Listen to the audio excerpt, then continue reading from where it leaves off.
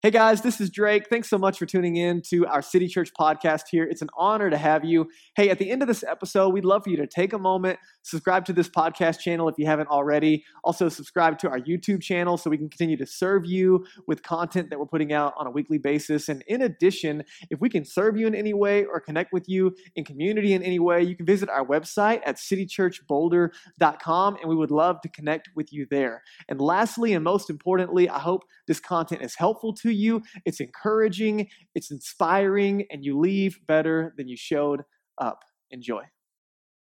Welcome to the tail end of spring break. You guys made it, and you're back. Or for some of you, you're like, spring break, you mean like a normal work week? Yeah, it was this last week. For others of us that have children, you're like, oh, a week that my kids aren't in school, that I have to figure out what to do with them. And Harry Potter closets are not allowed. So, we're going to have fun today. Hey, I'm really glad you guys are here genuinely. If you're a first-time guest with us, so grateful that you're joining us. If you're joining us online, same thing. So glad you guys are here. It'd be an honor if you take some time and fill out that connection card just so we can serve you and help you take some next steps. But listen, no matter where you're walking in today on your spiritual journey, you are loved, safe, and welcome here. Now, before we get into our service, I want to just take a moment and first of all, can we celebrate our first responders, just how amazing they are at handling this in-car fire? Man. Amazing. I watched a video yesterday. I could be wrong up to this update, but last I heard there was no structural damages, and they're working to contain the fire in South Boulder. So just amazing, amazing work. So grateful for them. But I want to take some time and just pray over our first responders and the families that are either displaced or evacuated at the moment, just with all the fear and things going on. So if you'll just join me in prayer right now, then we'll continue on. God, thank you so much for caring about the big and little things. It has been a really challenging 2 years. Seems like every time we turn around, there is another traumatic thing happening. And for some of us, it's overwhelming. My neighbor said yesterday that her amygdala is just going crazy in her mind. Fear is just overstimulated. Others of us, it's so much that we're almost numb to it. And there's a lot of fear and a lot of uncertainty and a lot of what ifs that come along with it. God, we thank you that you are present. And equally as important, you are present through your people. And so you invite us to comfort those who need to be comforted, to mourn with those who mourn. And right now, we want to pray over our first responders. We thank you for just their sacrificial service for our community, and their wisdom and their skills and how they've used it to protect people. It's amazing. And we pray for their bodies and their minds. We know they're exhausted. We know it's not done yet, and so we pray over just the continual containment of the in-car fire, and also, just for their families and for their safety in the process. And we also pray over every family, the 19,000 people that have been either evacuated, maybe they're not back home yet, and just the fear and uncertainty that comes with that space. God, we pray that you would use your people and your church across Boulder, not just City Church, but all of your churches, to bring comfort and love and peace and provision in those spaces. So God, thank you for letting us be a church in and for the city, that we're not here for ourselves. We exist for the world, and we get to show your love by our good work. So thank you for this church that's not reaching out to the community as an organization, but as individuals and as a part of your family. We're checking on neighbors and friends and coworkers. And so I pray that continues and your love is made known through us this week. It's in Jesus' name. Amen. Hey, again, thank you guys so much for being here. I'm grateful that you're here. We're in this series right now called Followers, and you can catch all of the backwards work on our YouTube channel, on our podcast, lots of really helpful stuff there. It's been kind of a building series, and in case you didn't know, this is like a really foundational series for where we're going throughout the rest of the year, where we're going into the next year, and so some amazing things have been happening. We're kind of walking through this big question: what does it mean to follow Jesus? And no matter where you are on your spiritual journey, this is like a really important question that you wrestle with. I don't know what you've been exposed to, what you've heard, what your professor said, what you were exposed to growing up, or what you came to your own conclusion with. But what does it mean to follow Jesus has been the question we've been wrestling to the ground, and we've concluded 3 things. You guys remember them? Number 1 is what? Oh, it snuck up there. Wait 1 second. Right? Number 2, you got it. Thank you, Fanja. Number 2 is become like Jesus. Everyone's like, and if you're a guest, you're off the hook. Don't worry about it. And number 3 is do what Jesus did. Come on. So good. Hey, are you tired of me saying this? Because I am tired of saying it. I've said it for 12 weeks straight. And I think maybe just now you might never forget it. But I'm not done. I'm going to keep saying it for the next couple of weeks, so get ready. This is the process we've been walking through. And here's what we've been asking alongside this. So 1 is answering the question, just so we know, like, what are we actually invited into? Starts with a relationship, not do stuff for Jesus, Not go to church, be a good person, hopefully go to heaven when you die, but like be with Jesus relationship. Number 2 is become like Jesus. As we're with Jesus, we start to love the things that he loves. We start to do the things that he did. And so we're in this entire journey together, but specifically, we've been asking the question, like, how do we change as individuals? Here's what I know about you, no matter where you are in your spiritual journey, everyone in this space wants to change. Now, who you want to become and what you want to change into, that might look a little different depending on where you are, but everyone looks at their life. You can see gaps in your own life, and you're like, man, there's some things that need to change. And if you're looking at your own life and you're like, nope, I'm great, you should ask the people around you and see if they agree with you, okay? I just helping you out. How are we transformed? So there's a gap between who we want to be and who we are. You guys feel that?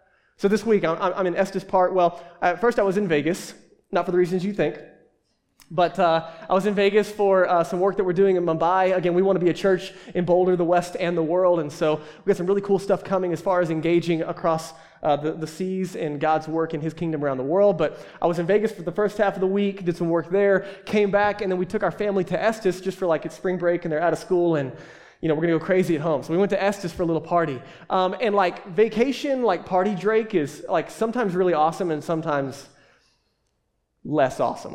Okay, so Danielle and I, like we're processing this, right? So we're in this transformation, like who do I want to be? We also have these 2 little tiny humans we're taking care of, right? 4 and 6 years old. And as I'm teaching this to you and I'm looking at my own life, I'm also thinking about them. I'm like, who are my kids becoming? And like, how are they changing and being developed? And, like how much, can I help them on the front end not to have a ton of baggage on the back end? And so I'm thinking about how they're changed and who they're becoming and trying to influence them positively. And then simultaneously, I'm realizing that one of the primary factors and change agents in their life is me. And I'm like, crap, like that's a problem. Like, if I'm a part of the factor, who they're becoming, it might not be all that I want them to be. And so Danielle and I were talking afterwards, and we had some great times with the kids. And like when you get kind of trapped in a room with 2 little kids and they're arguing, and you have your greatest moments and your less than great moments. You know what I'm talking about, right? This is just my little confession, okay? I just need to get it off my chest. That's all we're doing right now. And so Danielle and I concluded at the end of the trip, we were talking about just how do you get away with the little kids well and have a good time and all of that. And so we said that I was almost fun this trip. Like, come on, guys, that's progress. Come on, give a little hand, please. Almost fun. I'm just kidding. But seriously, like there was moments where like we had a great time. There's other moments where I'm just like, man, if I had a Harry Potter closet, I wouldn't lock my kids in it. I would lock myself in it and just run away. Like that's what I want to do. I'm like, I need some space from these little humans. But anyway, I say all that to say I see the gap in me. Do you? Not in me, but I know you see my gap, but do you see the gap in you? Who we are, who we want to become? And again, part of what we're doing is casting a vision for your life that like, is it possible that God loves you, that Jesus made a way for you to have a relationship with him, and that there is a vision for your life of something far better than you could possibly ask or imagine in front of you that's worth chasing after? That the who that God wants you to become is better than anyone you want to become in and of yourself and on your own. That's kind of what we're talking about today. So we've been talking about like the space of intentional and unintentional spiritual formation. And so I've been using this paradigm over the last couple of weeks, and I just kind of circle back around before we get into it. And so we talked about unintentional spiritual formation is what happens when you wake up tomorrow. And you hit the snooze button a couple times, and you kind of roll into the day, and you're being formed by all kinds of things, whether you want to be or not. Unintentional spiritual formation is happening every day. Whether you're a Jesus follower or not, you are a disciple, you are being formed, you are apprenticing under the culture around you, the people you hang out with, the stories that you believe. And so we said, hey, if we're going to counteract, if we want to have intentional spiritual formation in our lives, there has to be an angle. We have to look at a paradigm that allows us to get to that space. And so that's what we've been walking through for the last couple of weeks. It looks like this. First of all, it's teaching. Part of it is what we're doing right now. And listen, it's not just like what we do on a Sunday morning. We gather together to see God's activity together. We gather to worship. We gather to learn and grow. There's a lot of things happening here, but it doesn't stop here. It's picking up intentional books. I listened to like 10 podcasts this week about different things and taking notes. And so like even if you miss a Sunday, like there's so much good content that God is doing in our church right now. Go pick up the podcast. Listen to me at like 1.5 times speed if you can handle it. 2 times you can't understand a word, but 1.5, if you're really in it, you can. It's true. I listen to myself, sometimes I'm like, oh, wow, I do talk fast. All right, and so teaching, it reshapes the stories that we believe. The second thing we looked at is practice. The habits that we engage in are forming who we become. And so intentional practice around the ways of Jesus. We spent an entire couple of weeks on just that piece in this series. And then last couple of weeks, we've been dealing with community. The people that you're around, not just people that you like, but intentionally placing yourself in community so that you are pushed and pulled in the right direction. And all of this is happening through the power of the Holy Spirit. So it's God's presence and power and the person of the Holy Spirit inside of us. And last week, I gave you this paradigm just because I was Harry Potter, not nerding out a little bit. I'm like, hey, come this week and find out what the Holy Spirit has to do with the Deathly Hallows. And so I came to deliver. And my delivery is I got nothing, okay? So stay tuned. We're going to do a Holy Spirit series in the fall. I might have something then. I just didn't have time to sneak it in today. So nothing on the Deathly Hallows. Sorry about you. But here's the deal. You can go back to the other slide without the Deathly Hallows sign. There you go. It's just distracting. I just couldn't help myself. It's just right there. Through these things, we are partnering with God. We're partnering with Jesus to reach our full potential. So discipleship or apprenticing under Jesus is partnering with God for our transformation. So there's two extremes to this conversation. When we look at this, we're like, okay, how much is God's responsibility in change in my life, and how much is my responsibility? And so some of you grew up in super kind of legalistic, do it all yourself, grit your teeth, don't do bad things, behavior modification zones where like everything's your effort of like, stop doing, don't say those words, don't think those thoughts, don't go those places, don't hang out with those people, and it was all don'ts and rules, and so there's a space of like, it's all on you. The other extreme is it's all on God. God does all the changing. It's just kind of my job to show up, and through osmosis and really good teaching, I'm just going to become the person that God wants me to be. And the reality is, it's not either of those extremes. It's right in the middle. That as we look at our gap, I gave you a quote, I think it was from Dallas Willard a couple weeks ago, that said that when it comes to our spiritual formation, without Him, speaking of God, without God, we can't be changed. But without us, He won't. And so you might ask the question like, okay, so is it like 50-50? Here's the good news today. God does all the heavy lifting in our transformation and change, but we have a part to play. That's what we're talking about today.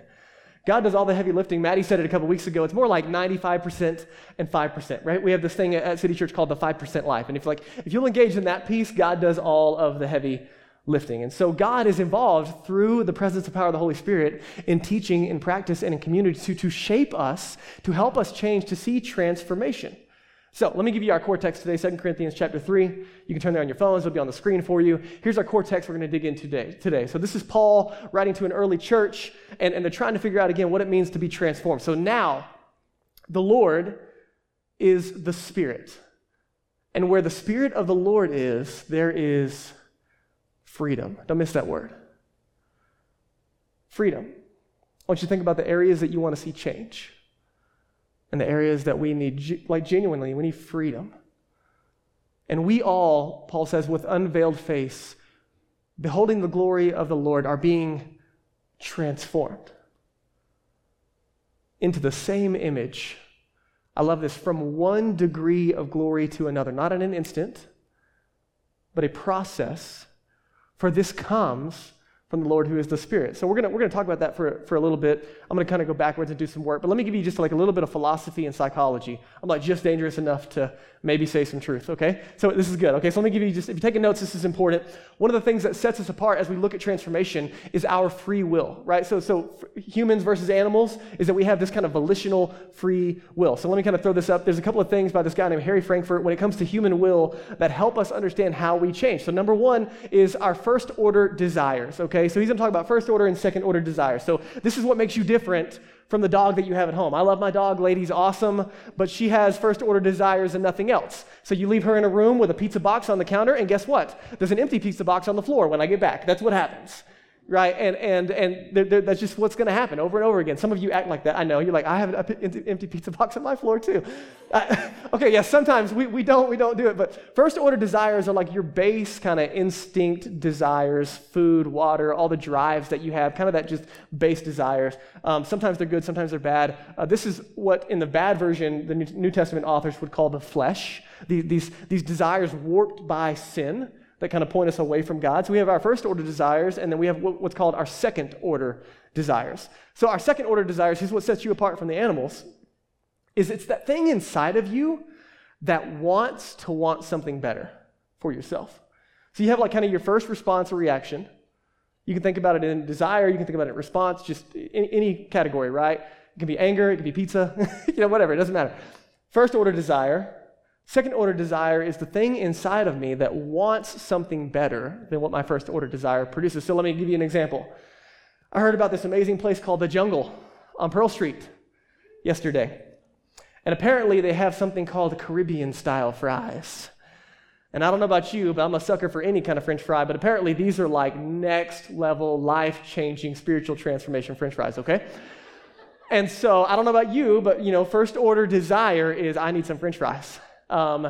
Especially if I'm hanging out with friends and it's 10 o'clock at night, and especially if I had some leftovers and I took home. So there's a place called The Jungle where you want to, after church today, I'm like hitting your first order desires right now. You're all going to go to The Jungle after this. It's going to be great.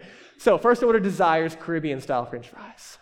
Second order desire is I want to be healthy. And maybe 2 orders of French fries and a couple of drinks are not exactly what my waistline needs right now. And so second order desires are kind of up against like, okay, French fries to not French fry. Which one? And so here's what's amazing. There's this thing that you and I have called second order volition in our free will. And that is your ability, this is amazing, to override your first order desires with your second order desires. This is your ability to exercise your free will past your first order desires and press into those second order desires and keep walking past French fries into the West End Tavern instead, or wherever you end up, right? Like get a salad or whatever it is instead of French fries. So when we're talking about freedom, when we're talking about change and transformation, what we're talking about is this freedom is the ability to want and will the right thing. See, our culture currently would define freedom as doing whatever you please whenever you want. Like ultimate freedom is like no strings attached, no rails, no guardrails, like you do whatever you want, you have your own volitional free will. That's how our culture would define it. The problem is, a lot of times, in my opinion, and I think if you reflect on it, sometimes that kind of mentality and behavior and living actually looks more like slavery than freedom. If I'm just giving in to every impulse and desire and reaction and response I have, that looks more like slavery than freedom to me. Freedom is the ability to want and to will the right thing. To exercise freedom, to see change in our lives, it takes willpower. You guys with me on this? Okay, so that's philosophy, a little bit of psychology to help us kind of get there. Psychologists would tell us that your will or willpower is kind of like a muscle. It's something that you use, it's something that you can strengthen, it's something you can work out, but it also gets depleted. And so we only have so much willpower. That's why, by the time that first cup of coffee runs out, 9:45, you're like at your worst. And so you showed up really good, and now everything's off the table. It's also why every bad decision that anyone has ever made happens like past 10 p.m., right? Everything you regret happened at night, didn't it? Right? That's because we're like out of willpower, right? It's a bad time to be scrolling Instagram or surfing the web or being somewhere we shouldn't be, right? Our willpower is depleted throughout the day, and every stupid thing we've done shows up when our willpower is depleted. And so one of my tasks, and your task if you're a follower of Jesus, as we apprentice under Jesus, is learning how to exercise our will and make it stronger. So in light of that, I need you to understand, psychologists would tell us that we can't influence our will directly. So I thought, what better way to talk about willpower than to have Will help us? Come on, Will. Everybody put your hands together for Will. Right up here, right up here. So when we're talking about willpower, this guy's got more willpower than all of us. Half of it's in his name, guys. Willpower is like a muscle. What a physique. All right. Thank you. Okay. So listen, we can't influence our will directly. He's really hard to influence. I just made this up in my head. He has no idea what's going on. It's going to be fun. So listen, whatever your temptation, whatever you're struggling with when it comes to willpower, you can't just say, Will, have more willpower. You ever done that? You're I'm just going to have more willpower. You can't just directly influence willpower. It doesn't work. Don't eat the fries. It doesn't work like that. But what you can do is you can influence your will indirectly. See, he doesn't see it coming. Okay, so check it out. Will is going to be my helper here. Okay, there you go. And then, there you go. Don't judge my handwriting. There you go. Hold those out. Make a little triangle for us. You're our triangle paradigm. Yeah.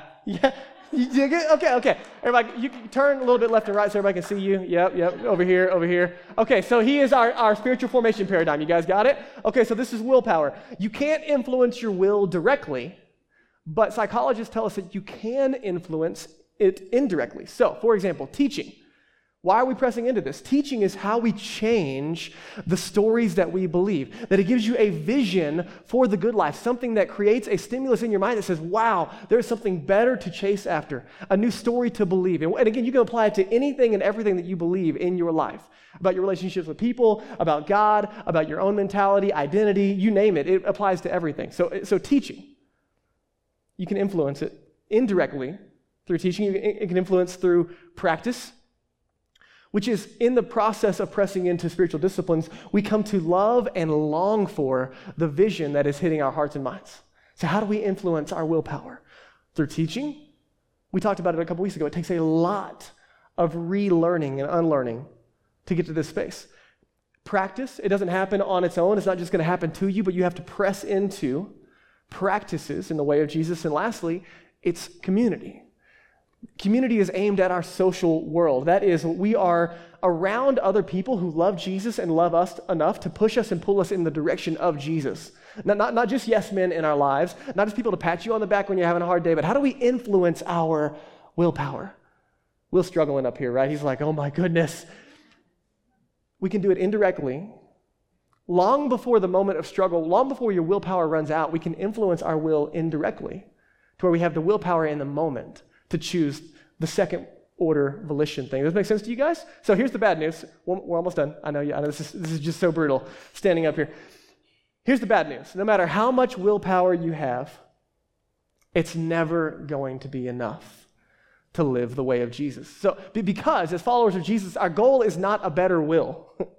Our goal is not Will. Love you, Will. And by the way, he's a great dude to learn from, like genuinely. But our goal is not Will. Our goal is Jesus. And so no matter how much willpower you and I exercise, it's important and it's a part of it, but it will never get us to where Jesus wants to take us, not on our own.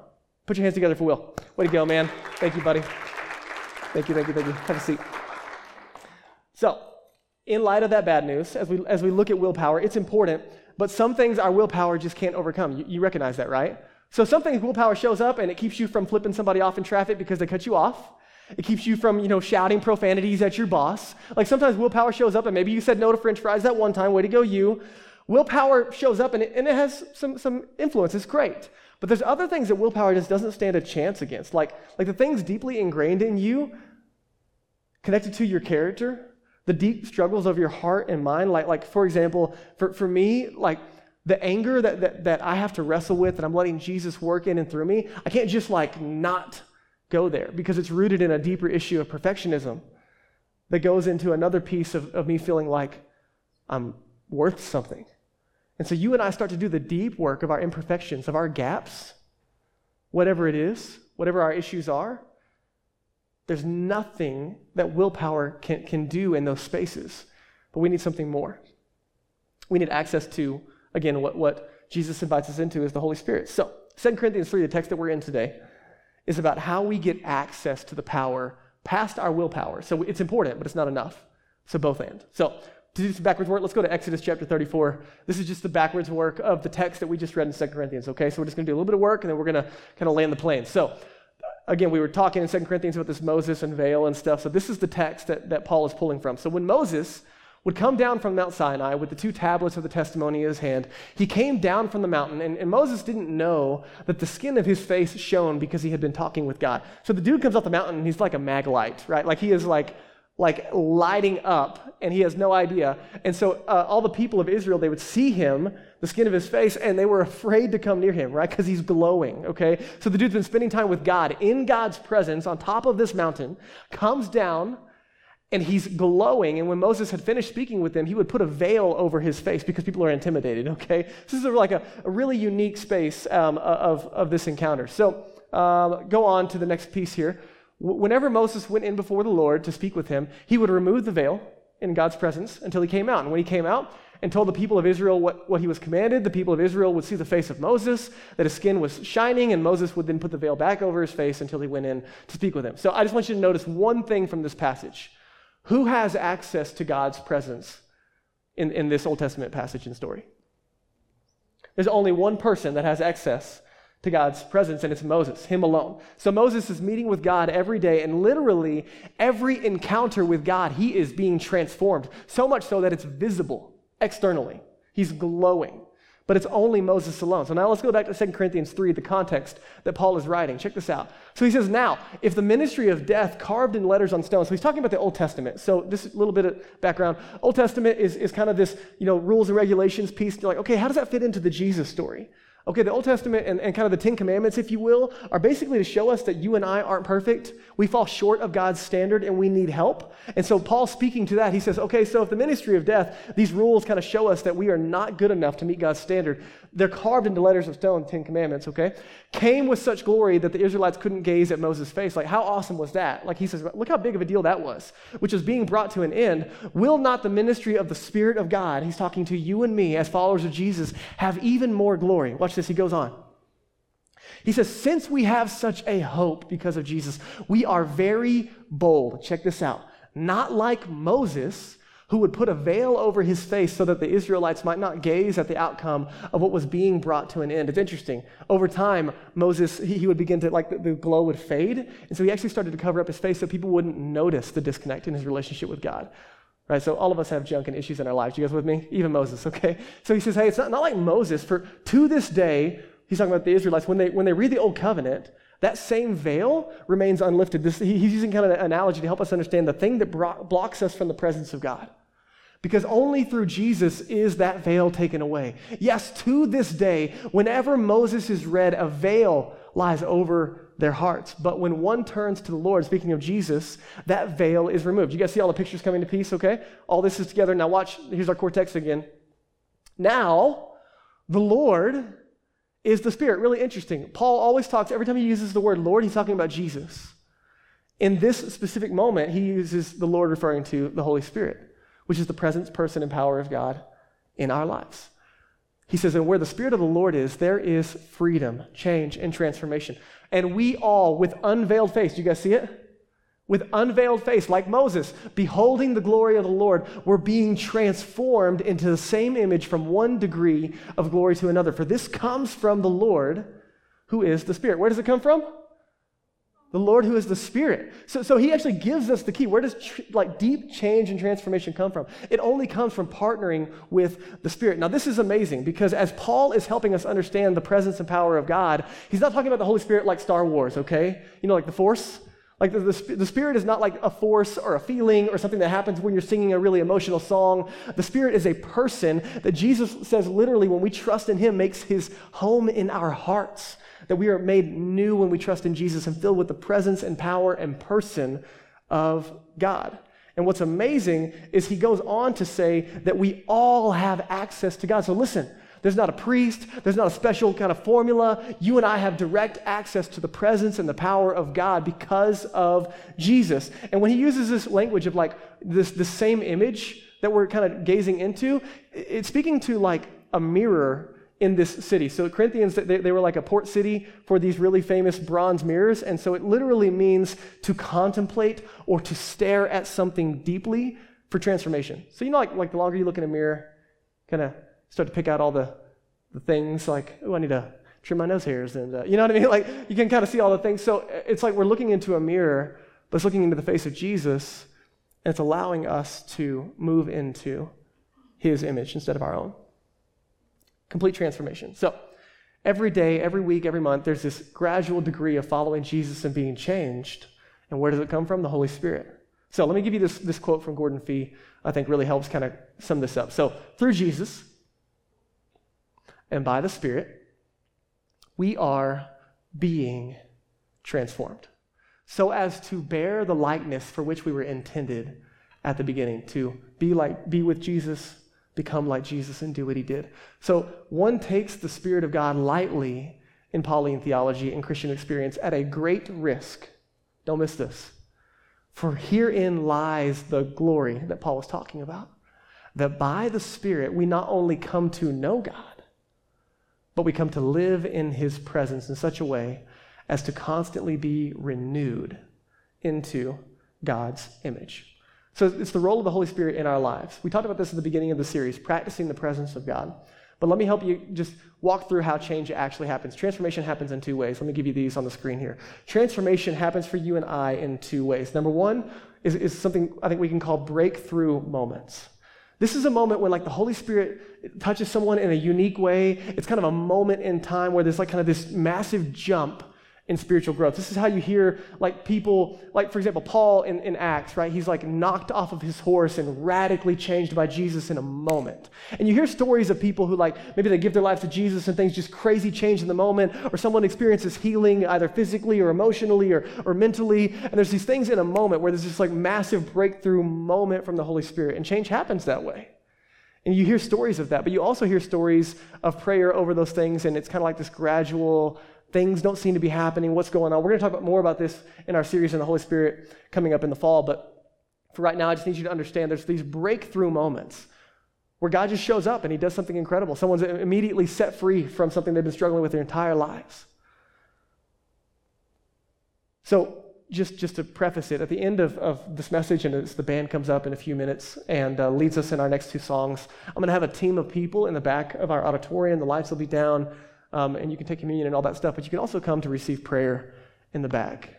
Prayer for healing physically, mentally, emotionally, freedom over an addiction, a struggle. I would say that I gave my life to Jesus at 15, and over the course of time, he has healed me massively through a sexual addiction. I was massively broken sexually coming into a relationship with Jesus at 15, and Jesus has healed me in ways that, frankly, I can't explain. I'm not the same person I was when I met Jesus. So there are breakthrough moments, but they're beautiful and they're rare. I need you to understand that, and we'll talk more about that. But there are also what we would call process moments. And this is where the Holy Spirit is changing us over time. And it's more likely because there are some things that can only be formed in us through the crucible of everyday life. You see people get healed and you see people set free from certain things, but you never find somebody that says Jesus healed me of my anger. I woke up and I'm just not an angry person anymore. Or Jesus changed me and I'm no longer impatient. Or I've been a slob my entire life and I sleep in all the time, but I prayed and Jesus healed me and I woke up at 5:30 this morning. I read the Bible for 2 hours. I went and got donuts from my office, right? You don't hear stories like that. It's because I think we see breakthrough healing and freedom in specific areas, but there's also process moments of just that normal, mundane grind with Jesus every day, walking with Jesus, reading Genesis if you're following along in the reading plan that we're in right now. And sometimes you're like, what the heck is that about? And gathering on a Sunday. And sometimes God does amazing things, and sometimes it's not so spectacular. Or showing up to hang out in your city group with the same 8 to 12 people you've been with all semester, and you're like, I like 3 of you. The rest of you I can tolerate. I'm just kidding, guys. I like all the people in my group, let it be known. But there's this unglamorous work of what Eugene Peterson would call a long obedience in the same direction. Of process moments, of Jesus healing and working through things over time. There's these deep character changes that are connected to process moments.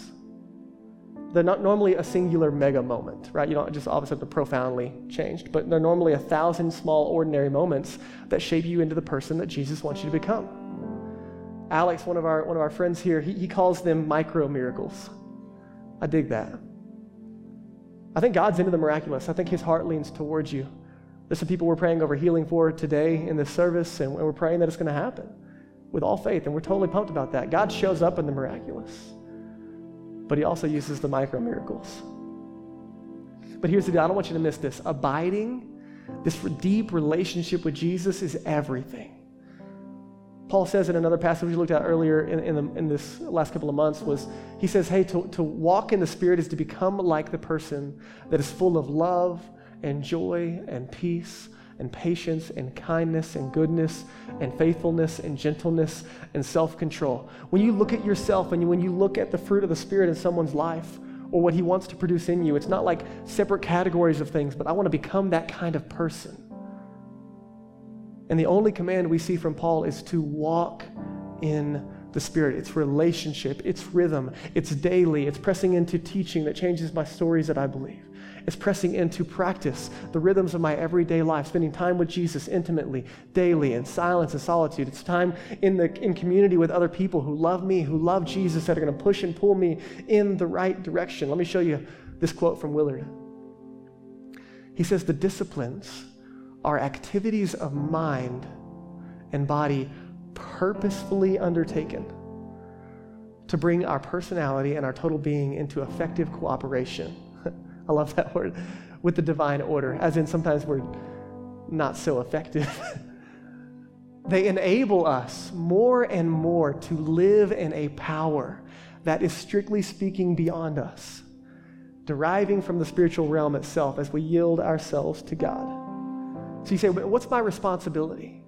It's the spiritual formation paradigm. Community, teaching, practice. That's my responsibility. My job, your job, is to create an environment in our lives for the Holy Spirit to do a deep work in us that you and I cannot do on our own. And we create those environments through teaching and practice and community. You have a part to play. And listen, I know you're busy.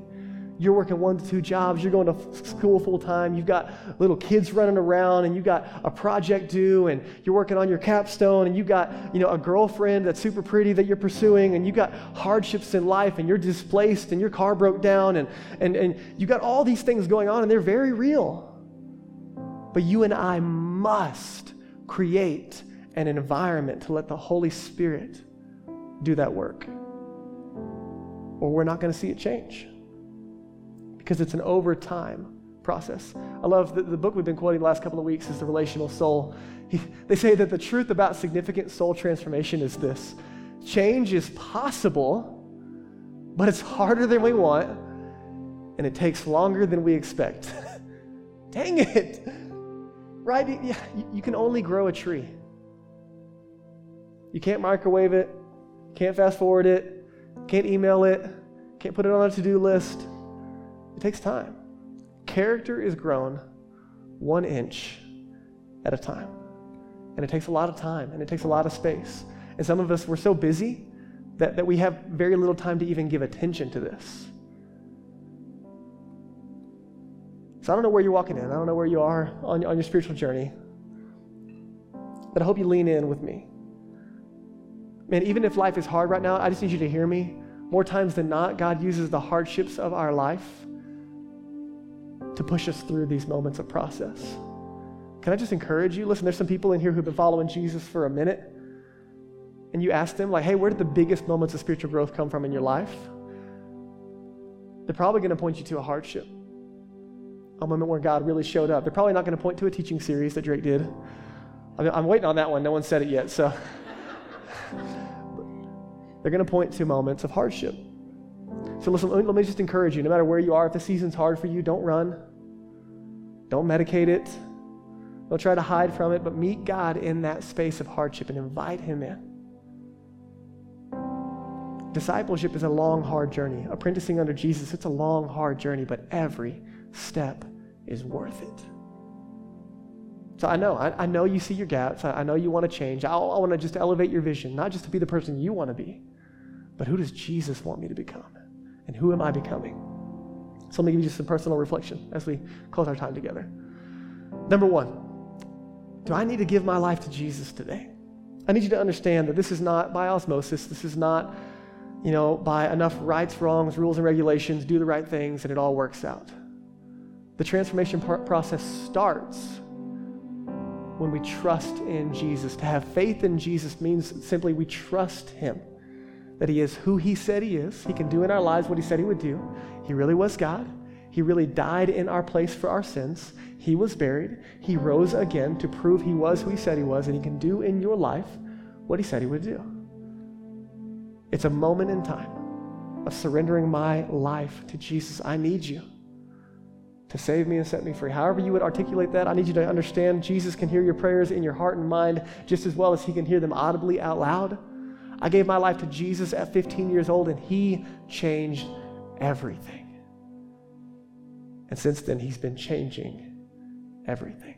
And he'll do that for you starting today if you make the decision to trust in Jesus. Number 2, If you are a follower of Jesus, here's the question I would ask you, because we've dealt with a lot over the last couple of weeks and months. Has the Holy Spirit told me to do something over the past weeks or months that I need to obey? Maybe there's something you've been dragging your feet on, scared to bring other community members into, a step of obedience. There's just something that's been on your heart and mind that you're just like, God, I don't want to do that. But maybe today, man, you would trust that what he wants for you is absolutely your good and his glory. So maybe today you find someone to pray with during this next set. You receive prayer in the back. You take a step in obedience. You write it on your connection card and turn it in. Tell your group leader, whatever it is. And number 3, is there an area of growth that needs more attention? We've covered a lot. And odds are none of us are in the same space of what God's dealing with. So is there a specific area of growth that I need to give more attention? And maybe in this season you press into more teaching on that. You pick up a book specifically off our resources page, or you get some specific discipleship through your city group, or you get a mentor, or maybe even get a counselor. Again, any category, whatever it is. Pick up a book on parenting or spiritual disciplines themselves, or self-control and see, self-esteem is not really what I was going for, but this idea of value and worth, who God says that I am. There's tons of stuff. What is it for you? Listen, I don't know where you are. I don't know what your next step is, but I know that God is in this place. He promises to be with us when we gather, and he's working and he wants to do something amazing today and every day. And sometimes it's miraculous and sometimes it's in the mundane, but he's working. So my encouragement for you and I is let's just let him work, okay? So will you bow your heads and close your eyes with me? We're going to pray together. God, thank you so much for this space.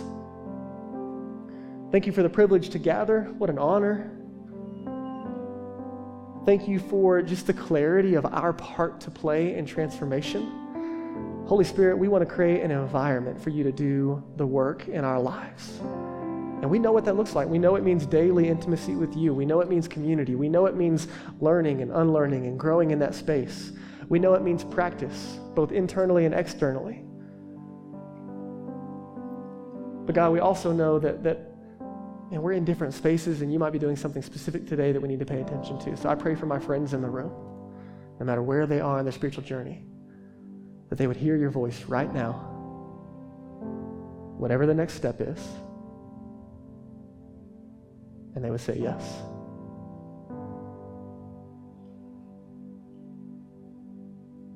Holy Spirit, we create space to hear you today.